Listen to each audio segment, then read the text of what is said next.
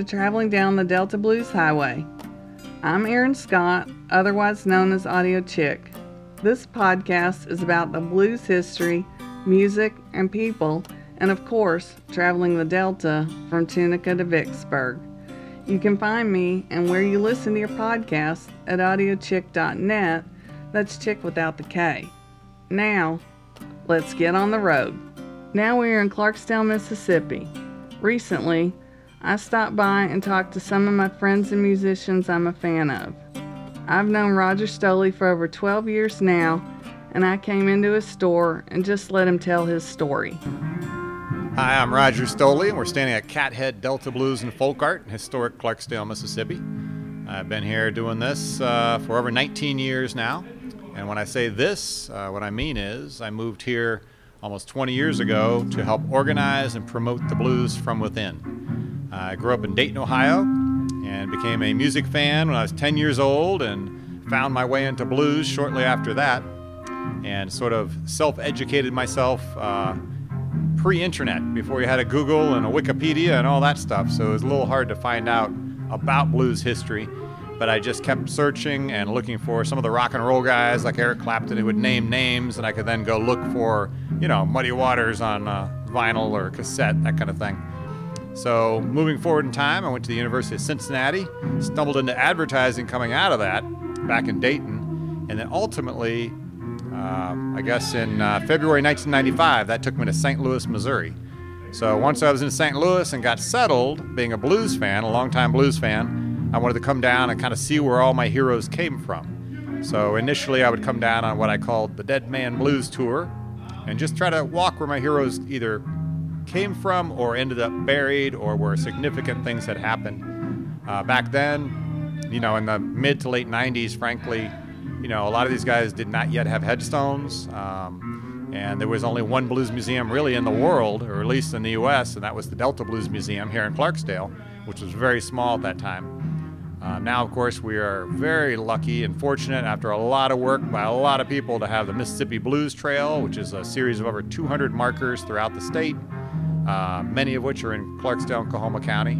And we have several regional blues museums, like the B.B. King Museum, the Highway 61 Blues Museum, in addition to the Delta Blues Museum.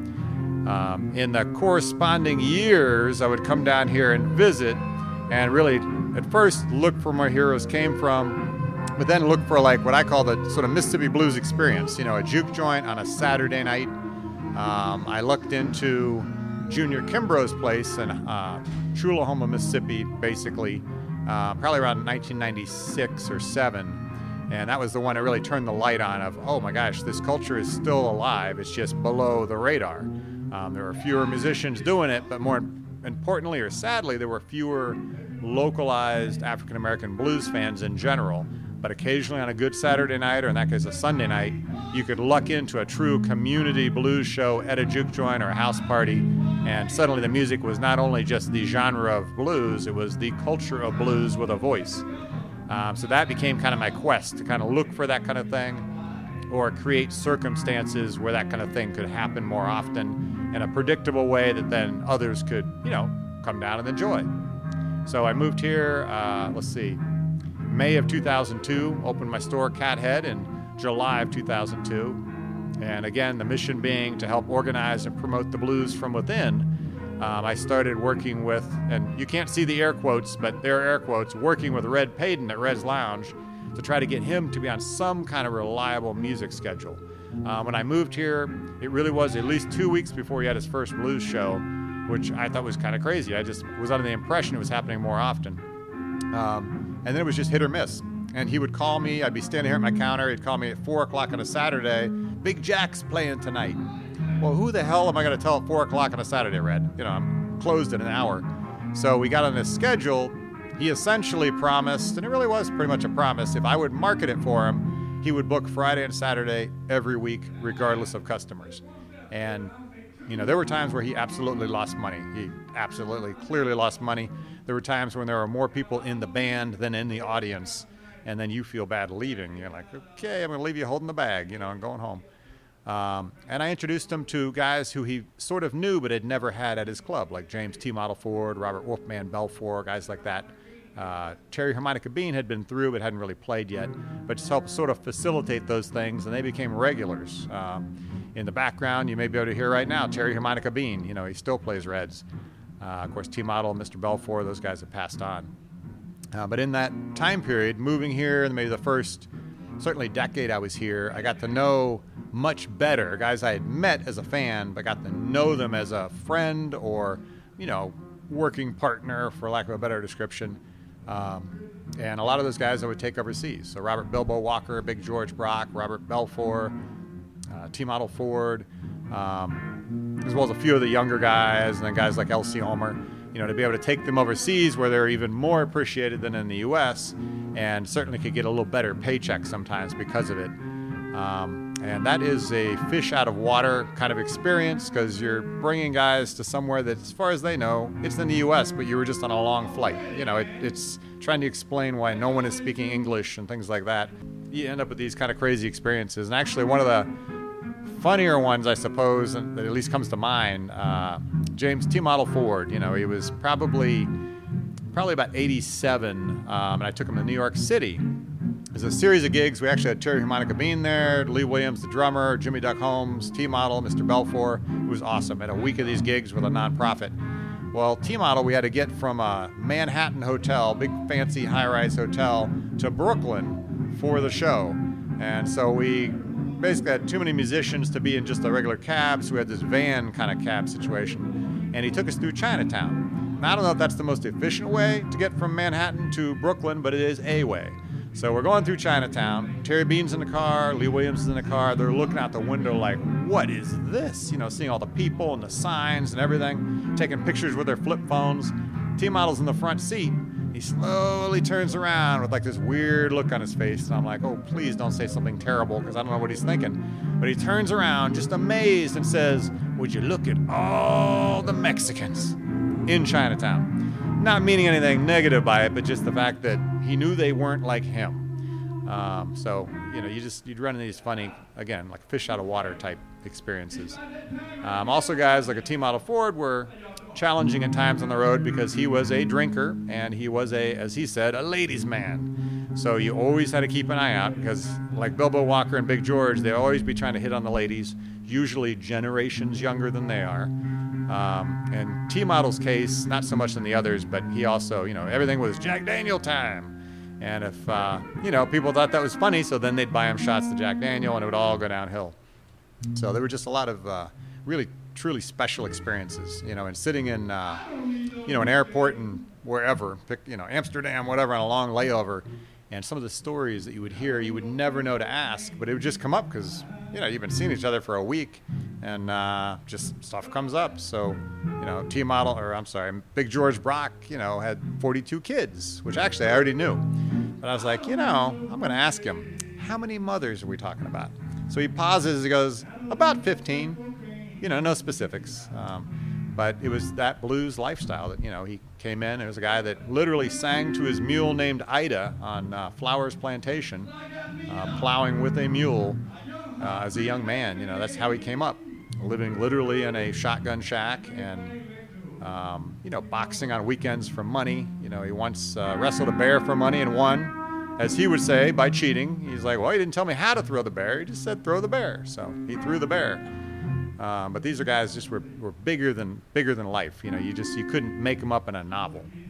So that's been the greatest thing about doing what I do, is spending time with those guys, quality time, hearing the stories. I've also written for a series of magazines, so I interviewed a lot of the guys, professionally, for lack of a better term, to actually get the real, the stories down. So that's been real special for me.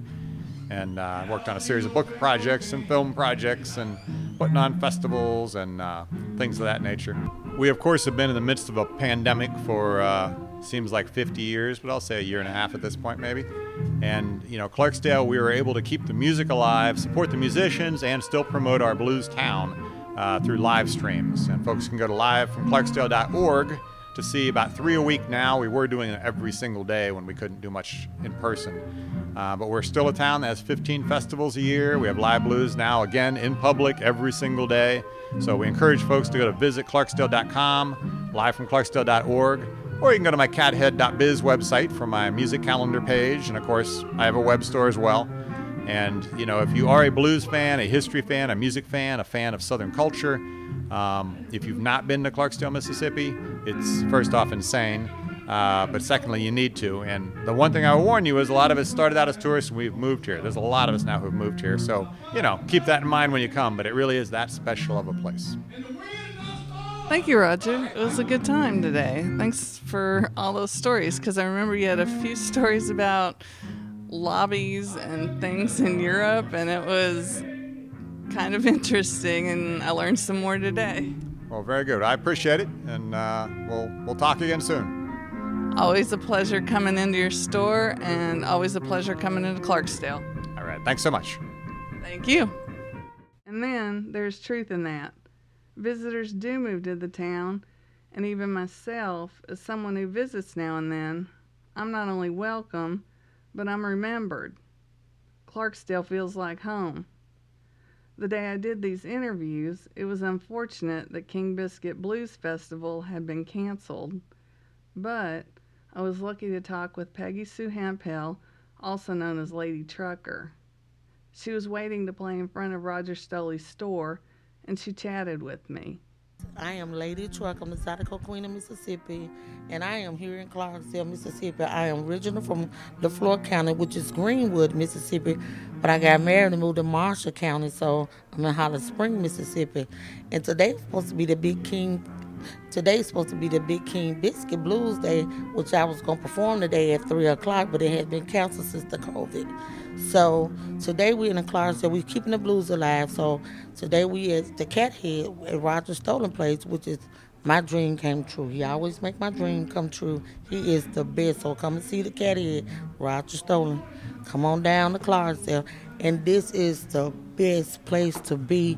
Tell me a little about you and just how long you've been singing the blues, or, you know, your voice, or what's going down, and your life, and just you and what, you know, you do, and life, and just, you know, because a lot of women, we don't hear a lot of women, so how do you fight it? Well, first I started singing ever since I was 3 years old. It's in my family. I am Peggy Sue Hemphill LeSueur, but I am related to Jessie Mae Hemphill, and I've been singing since I was 3. We started off in Tallahatchie County, in San Antonio, Como, Mississippi, Glendora, Phillip, Webb, Sumner, LeFlore County, and all the surrounding area in the Delta, from St. Louis to Chicago, California, Louisiana, Memphis, Tennessee. And our family tradition is to keep the Hemphill alive. So we started out with gospel first, and then we end up singing the blues. And now I'm keeping Jessie Mae tradition and the family legend. I'm keeping it alive by still singing the blues. And very seldom you always see certain females we sing. Not all females sing. So you kind of got it. Still, it's a couple of still singing, but we still go to church because that was in our heart. It started out with the church. So the church going to always be in our heart, but we still got the blues in us. And so Mississippi is the heart of the blues. The Delta is the blues. So come on down to Clarksdale or any area that got the blues, and we're going to keep the blues alive. I know it's the COVID, but everybody be safe. Take your shot. It's not going to hurt you. And everybody be safe. Wear your mask and come on down to Clarksdale, come on down to any place to keep the blues alive. Isn't that the truth? Yeah, Yes. We don't know when COVID's changing life, but Yes.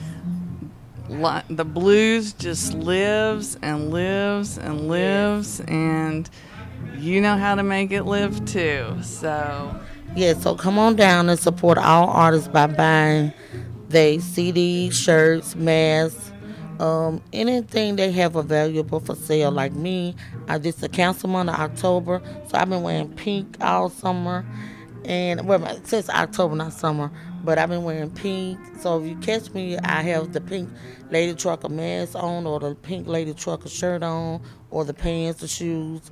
So if you want a part of it, you can go on my line under Lady Trucker or Peggy Sue Hemphill LeSueur on Facebook, or you can do me a cash app on a $, a capital L 0924 to get my merchandise. But You can also catch me in around the Delta to see where I'm performing. So we gonna keep the blues going. So hey, we got King Biscuit coming back next year. So come on down and support us. And I sure thank y'all, and thank you too.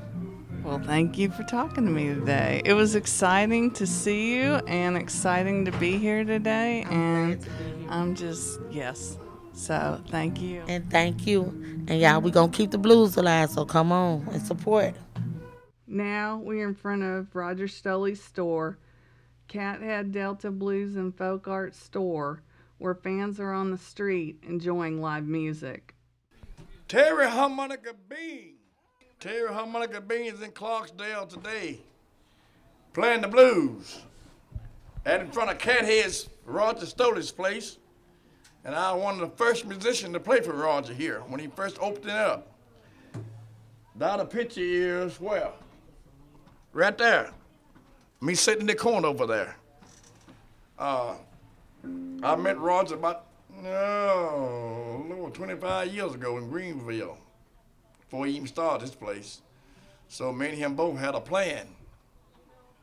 But I started out playing the blues, down in the Delta with T. Marlon Ford, Willie Foster and all them, Booby Burns and A.C. Payton. But my father, Eddie Bean, and my grandfather, Roger Johnson, was also bluesmen. When you got 18 brothers and 6 sisters, you got the blues already. So I was born with it. Mine didn't come out no book.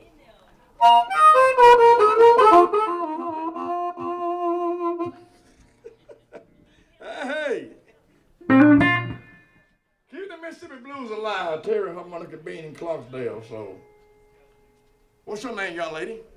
I'm Erin Scott. Miss Ariel? Yes, Erin sir. Scott. Yes. I do a lot of interviews. You caught me on a good day. You ain't got to pay nothing. Well, I love the blues, and I love y'all, and I love you. I've heard you before. I've heard you play, and this is an exciting time to hear you. Yeah. So Terry Harmonica Bean next weekend. Next Saturday, I'll be in Boonville, Mississippi. Turner Green Festival. That's what it used to be called. What is it called now? I think Boonville's Creek Fest now.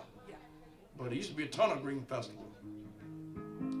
And next Sunday, West Point, Mississippi, Howlin' Wolf. Doing a big festival. Well, this will be a while, but yeah, let's hear you. So we'll be, and tonight, y'all can tune in. I'll be in Jackson, Tennessee at a private gig. I go anywhere they're paying money.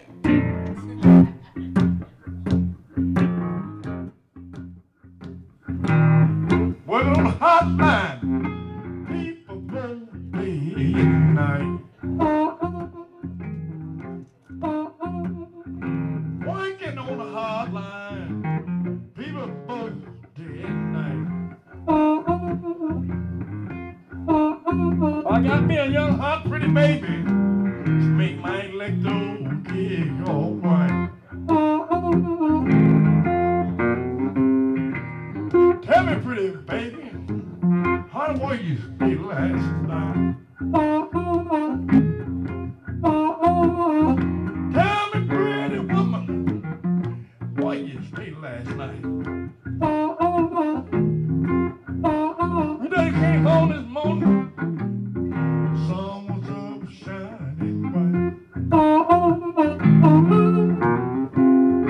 Working on the hotline, people day and night. Working on the hotline, people both day and night. I got a young hot baby, make my electric go.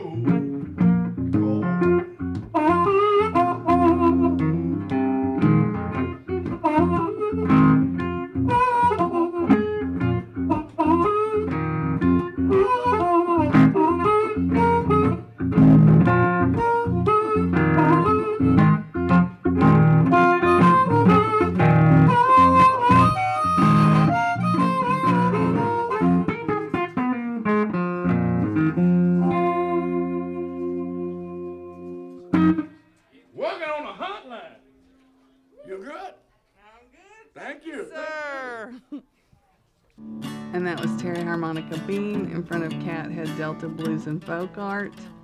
Lucky he did that interview for free because the audio chick is doing multiple people's jobs on her own for free. Thank you for listening to Traveling Down the Delta Blues Highway. I'm Erin Scott, audio chick without the K. Thank you, Ray Lundy, for our weekly music.